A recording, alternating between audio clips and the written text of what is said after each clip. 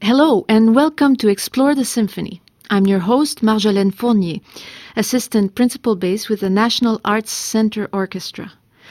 My guest, Jean-Jacques van Vlasselaer, is one of Canada's foremost music journalists, credited with over 60 articles for Le Droit, the Globe and Mail, and CBC Radio-Canada.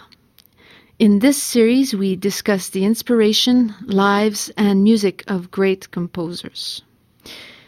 This season, we're studying music that changed music.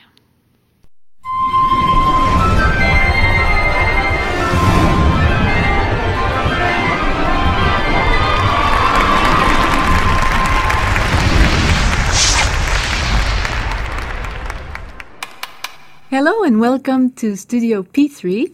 I'm sitting here with Jean-Jacques van Vlasselaer, and we're having our first conversation of the season as part of the Explore the Symphony series. And this year we're going to be talking about music that changed not only music in time, but how we listen to music.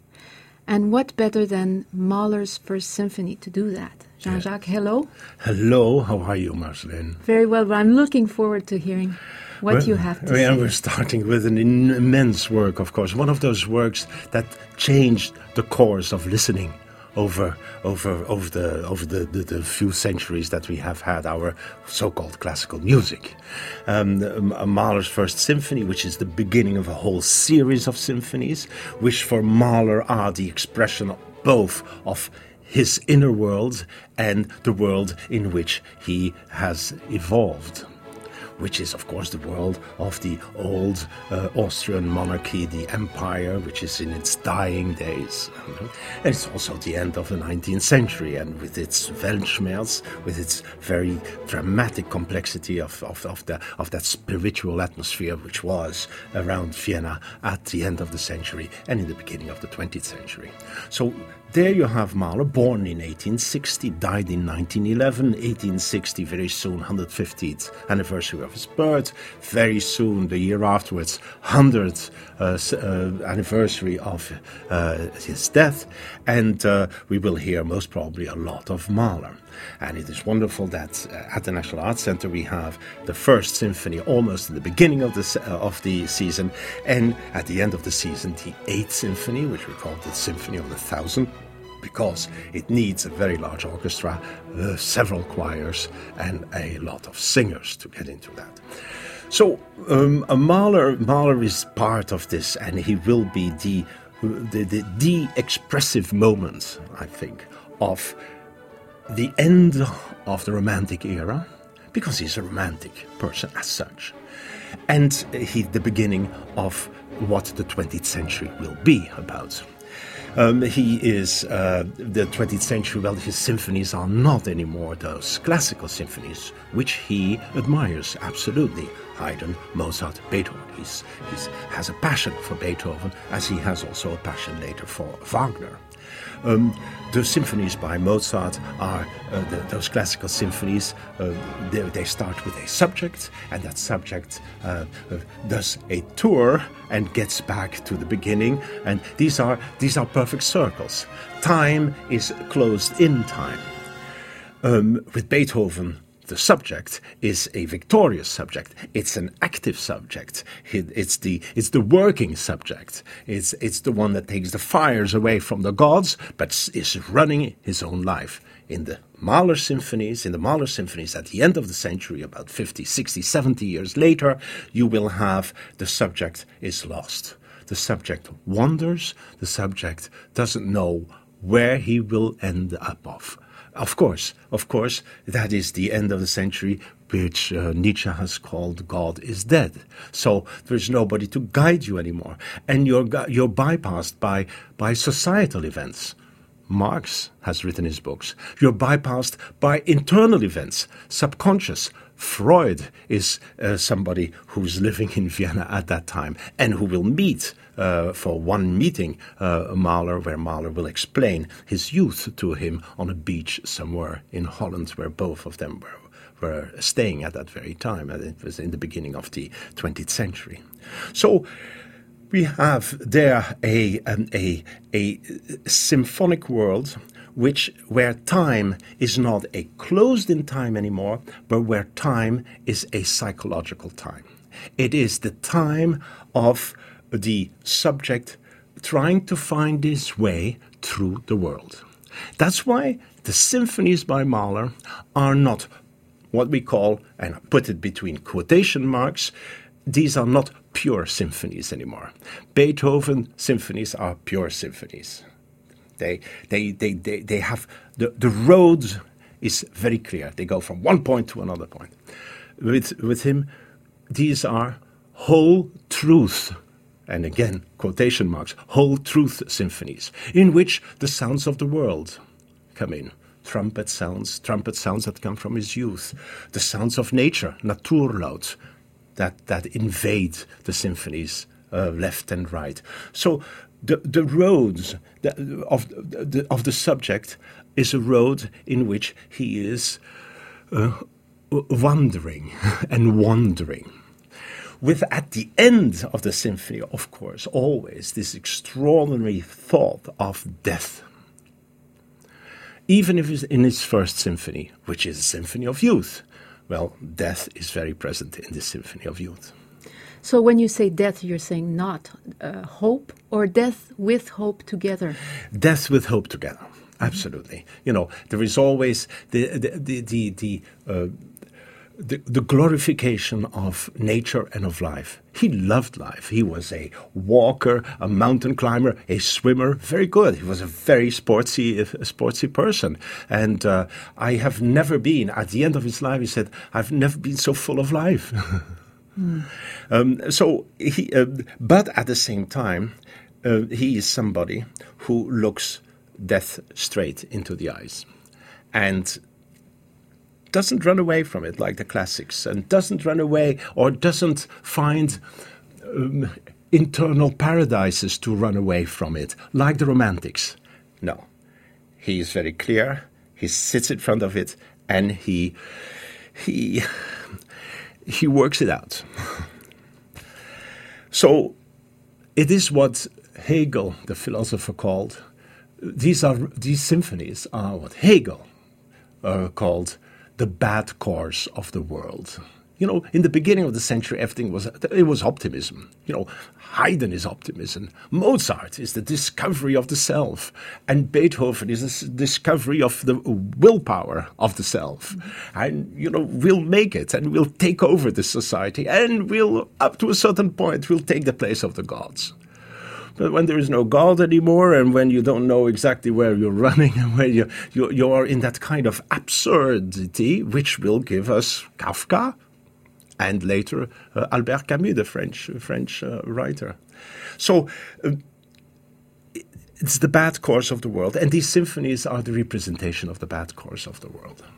So you're explaining a little bit what goes into the symphonies, and I understand a little bit better. I wanted to ask you why, like in the first symphony, for example, and we can talk about Nietzsche and God and being a Jew or being a Christian and the Virgin Mary and all this, but first of all, in his music, in this first movement, it starts so peacefully and then there's trumpet fanfares. When I hear a trumpet fanfare, I expect something big will happen. And nothing happens, really.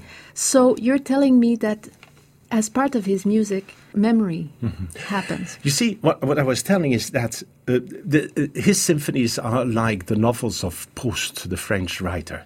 You know, memory comes back regularly, and flashes of the future come in there also. And the road is not straight. It's never straight. You know, we know about this in the beginning of this 21st century. You know, this is total optimism is certainly gone. Totally stupid in a way. What he's showing is this new road. The I, the me, still exists, but it's on a distorted road, and it's distorted by your memory, by your hopes, by your false hopes, by things that happen to you. Are we the puppets of God? That's one of those questions that have been very much asked at but I do think that for him, he will replace God by sound. His God will be sound, and that's why he's also a very great conductor. And that is, and all these elements have been helping him in creating those symphonies, which are his personal road very much, very much. I put myself fully, he says after the first and the second symphony, I put myself fully. Those that can listen will know what I am and where I am, and this is his persona is very much involved in those symphonies. These are autobiographical works. Well, they are, and this is clear to you, and they're clear to him also. And I think he wrote some notes and explanatory, descriptive notes to help his audience, because at first it wasn't a big hit, his symphony, but he had this title, Titan.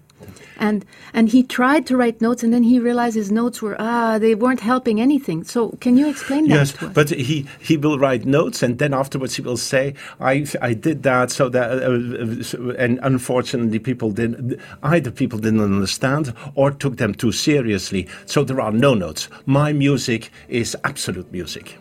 You have to listen to it as such. You see, and he got away from that at a given moment. He got away from that, and he wanted to.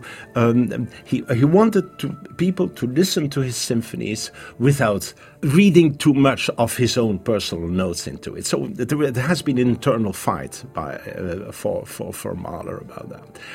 But the first symphony which you mentioned is you mentioned those trumpet calls. Well, trumpet calls. When he was a little boy in Iglau, in a little city in Moravia, it was a garrison city, and so he would hear the fanfares around him, and he put together those waking up calls in the morning very often with those fanfares. He tells Freud the following story. His parents didn't. It was not a happy marriage. His parents' marriage, and a big fight happened one day. By the way, they had 14 children, and 7 of them died in early. And Mahler was the second of those of the 14, and then one other one died when he was 9 years old, and then Otto died when he was in the early 20s. Suicide. Yeah. And he was certainly as gifted as Gustav. No. Yeah, he was at the university, at the conservatory. And Gustav helped him at that time because he was much older than Otto. So I'm saying this, this was a big family. This was a 19th century family. Mother was quite religious, so he was brought up as a Jewish boy. That the latest research on that is quite clear. And the parents fought, and so he ran out of the house one day and got into the street, and there was a man on his organ, playing, "Oh, du lieber Augustin, Augustin, Augustin." Oh, this very folkloric song, and Mahler has always put drama together suddenly with this song about Lieber Augustin, the clown, And so there is the clown part, the difference. It's full of differences. His symphonies will be full of opposites and explosions. And they're not straight roads. That's what I'm coming to. And you, in the midst of a drama, in the midst of a very tense moment in his symphonies, suddenly you will change into a Lieber Augustin.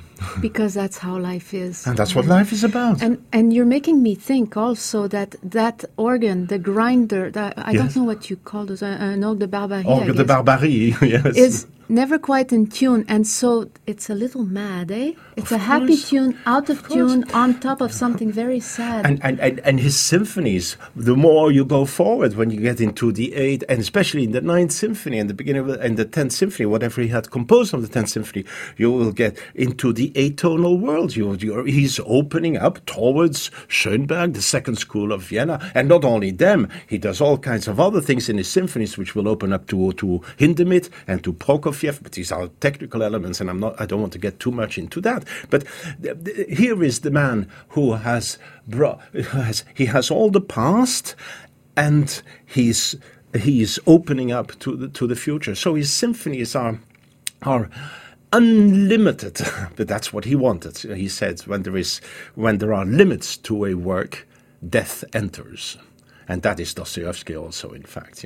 When you finish your house, says Dostoevsky, death enters. So never finish your house, never finish. So when you, and that is also the end of the 19th century. These people represent their time, but these people are beyond their time also. They are so immense that a man like Mahler has, in fact, opened up to the catastrophes of the 20th century.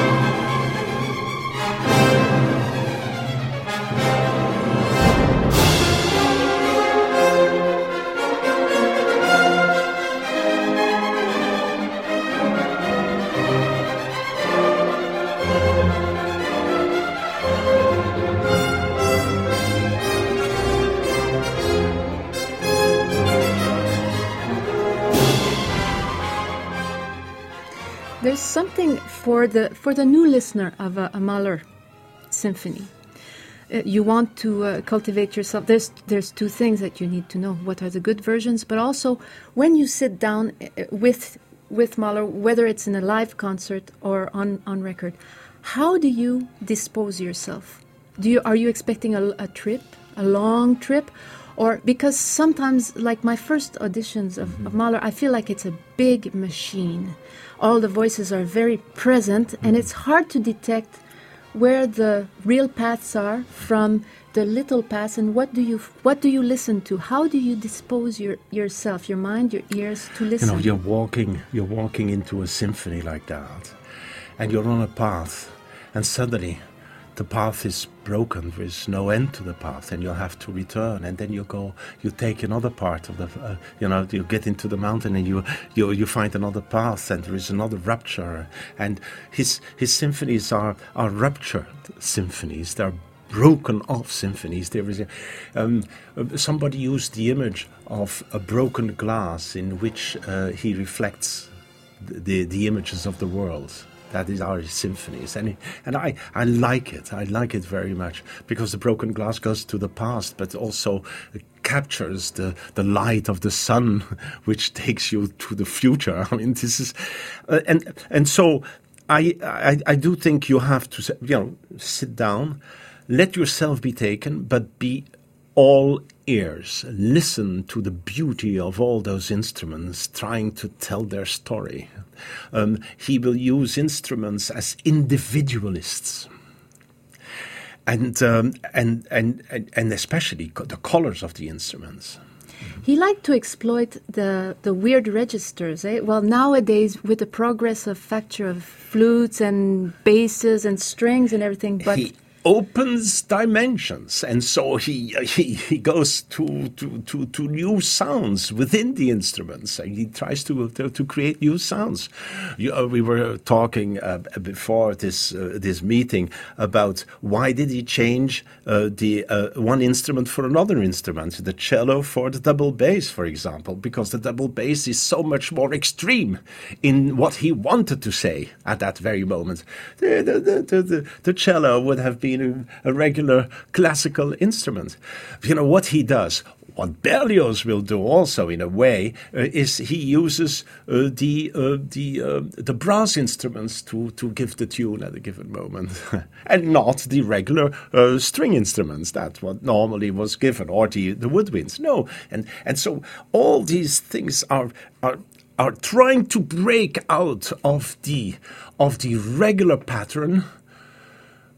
And the breaking out of the regular pattern is what he wants to show what that new world is about. What that new world is about, both outside, which comes from outside, which bypasses him in a way, but which he represents absolutely remarkably well as a great composer. We haven't spoken about this yet, and you're talking about colors and a composer of the future, but he was first for his living, and first and foremost, how he was known was as a conductor of opera. Not only a conductor, but especially conductor of opera. And I was reading that he had developed a theory that what would be smart would be a pit, an orchestra pit for opera that would rise and fall depending on the repertoire. Absolutely. How very clever. And we do that now. So his God was sound. His God was sound. Yeah, so he that's what we do everywhere now.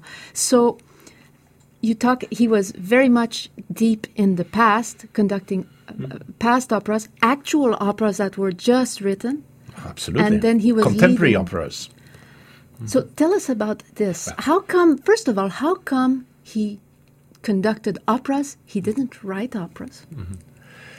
Okay. Well, there are several questions in here. Yes. First one has to see that until the end of that century, until Mahler's time, all conductors, most of the time, until that time, most conductors were composers. Composers were conductors. This was the kind of pattern. Mozart conducted his works, Beethoven conducted his works until he didn't hear. Even at the time, he didn't hear anymore. And Schumann conducted, and Mendelssohn was one of those great conductors. And Mahler is a conductor who will be setting the pattern of the contemporary 20th century orchestra, and the orchestras that we still know together today. On the other hand, conductors at that time only from time to time conducted concerts. Conducting was opera. That's why they were such great conductors. That's why we have a whole different kind of conductors these days, because they don't conduct opera.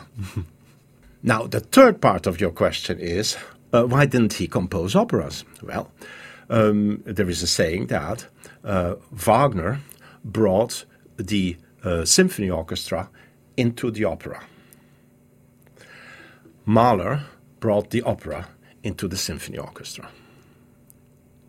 That means the sounds of voices, all those instruments are voices. And that's the answer, and that's how you should listen to the orchestra playing. They're all individual voices. Sometimes it's very difficult to take, but when you learn it, then you see what an extraordinary world he's giving to you, and a new world, and a world that is saying what our future was about in the 20th century. Okay, that's one thing. This brings us to the First Symphony, because in the First Symphony, it's full of voices. He brings in many of his Lieder, and especially the songs of the Wayfarer. Two of the Lieder of the cycle, the songs of the Wayfarer, are in that symphony, in the first movement and in the third movement.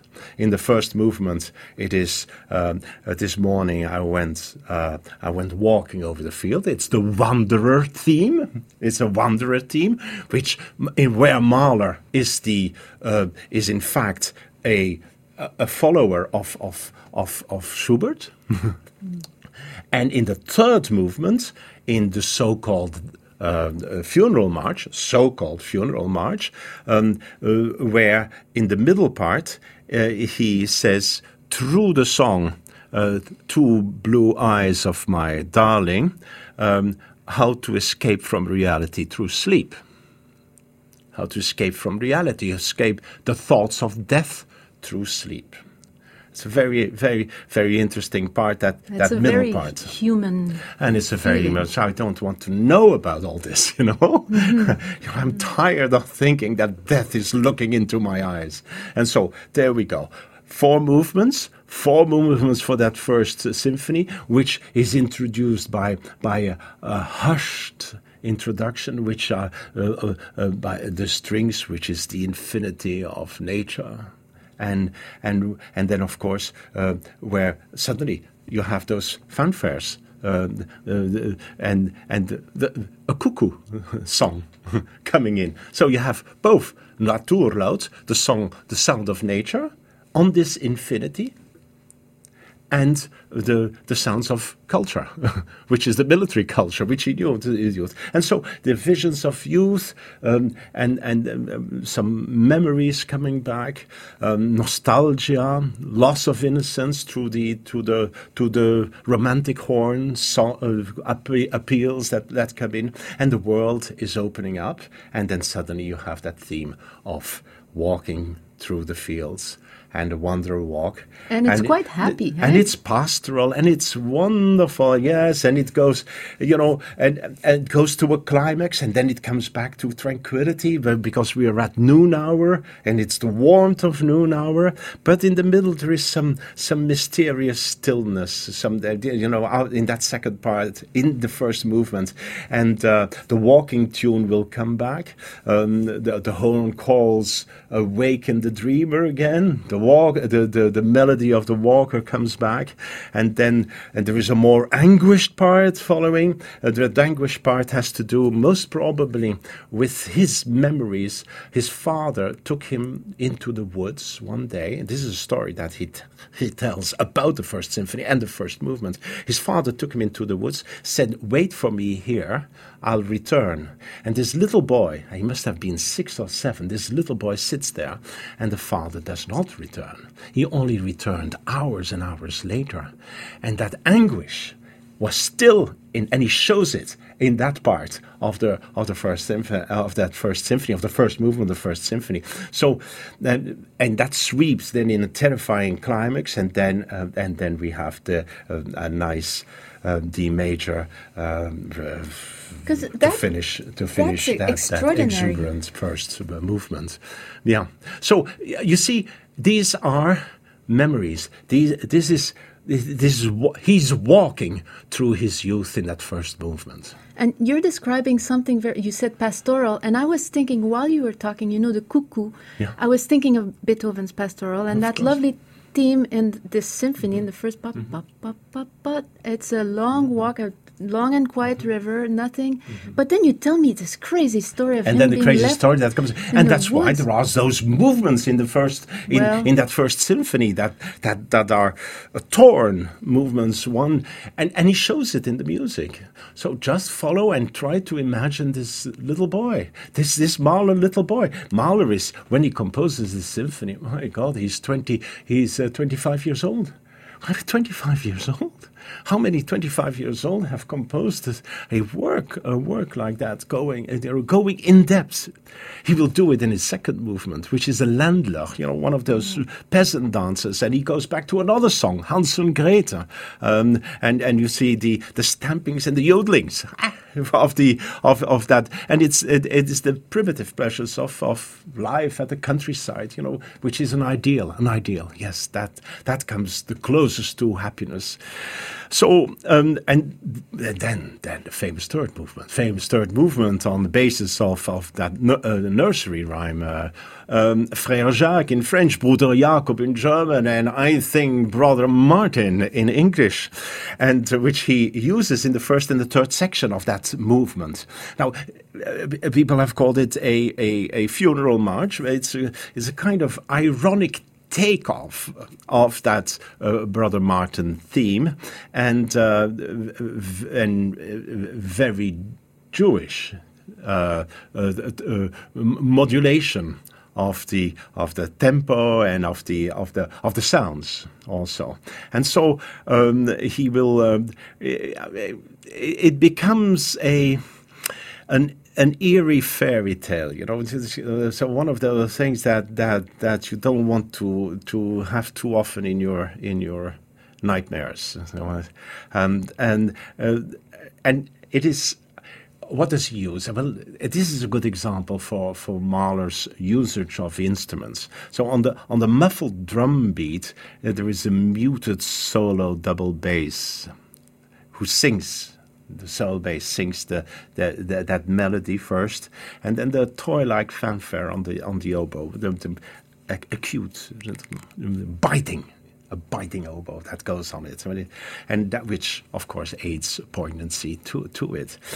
But I told it's the first and the third part. And in the middle, what does he do? He uses die zwei blaue Augen von meinem Schatz, the two blue eyes of my darling, to show the escape from reality through sleep. And then at the end, the phantom, the spectre enters again, and there is, the movement will fade into darkness. So it's an extraordinary moment.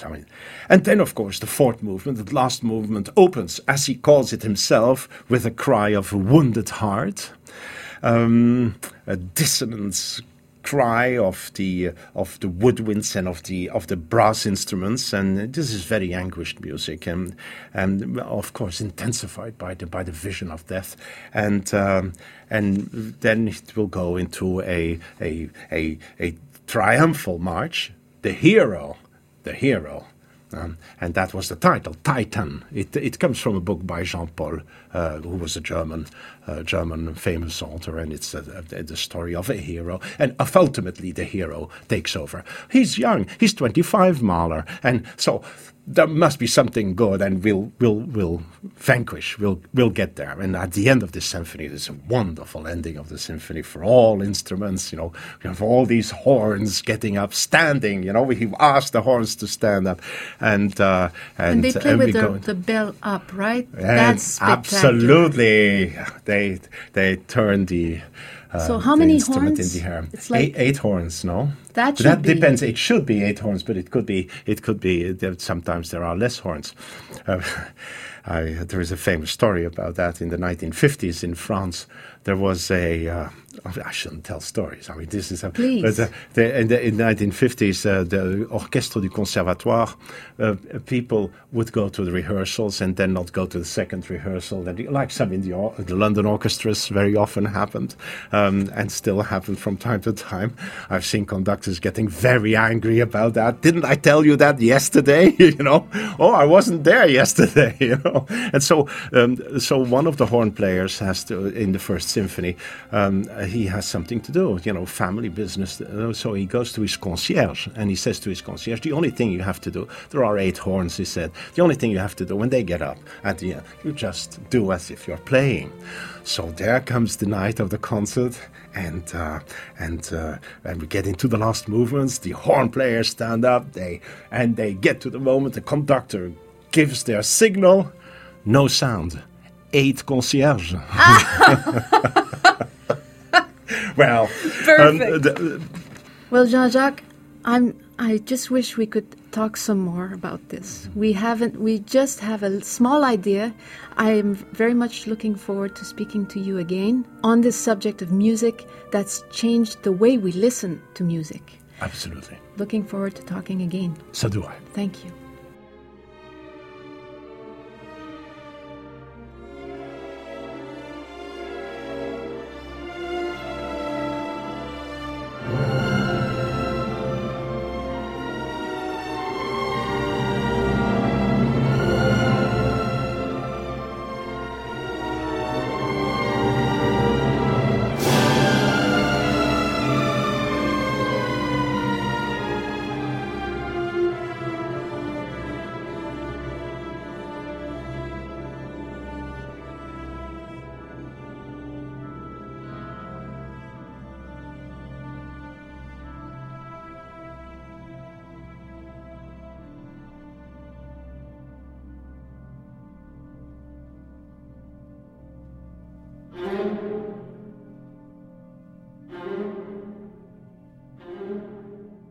That's all for this edition of Explore the Symphony.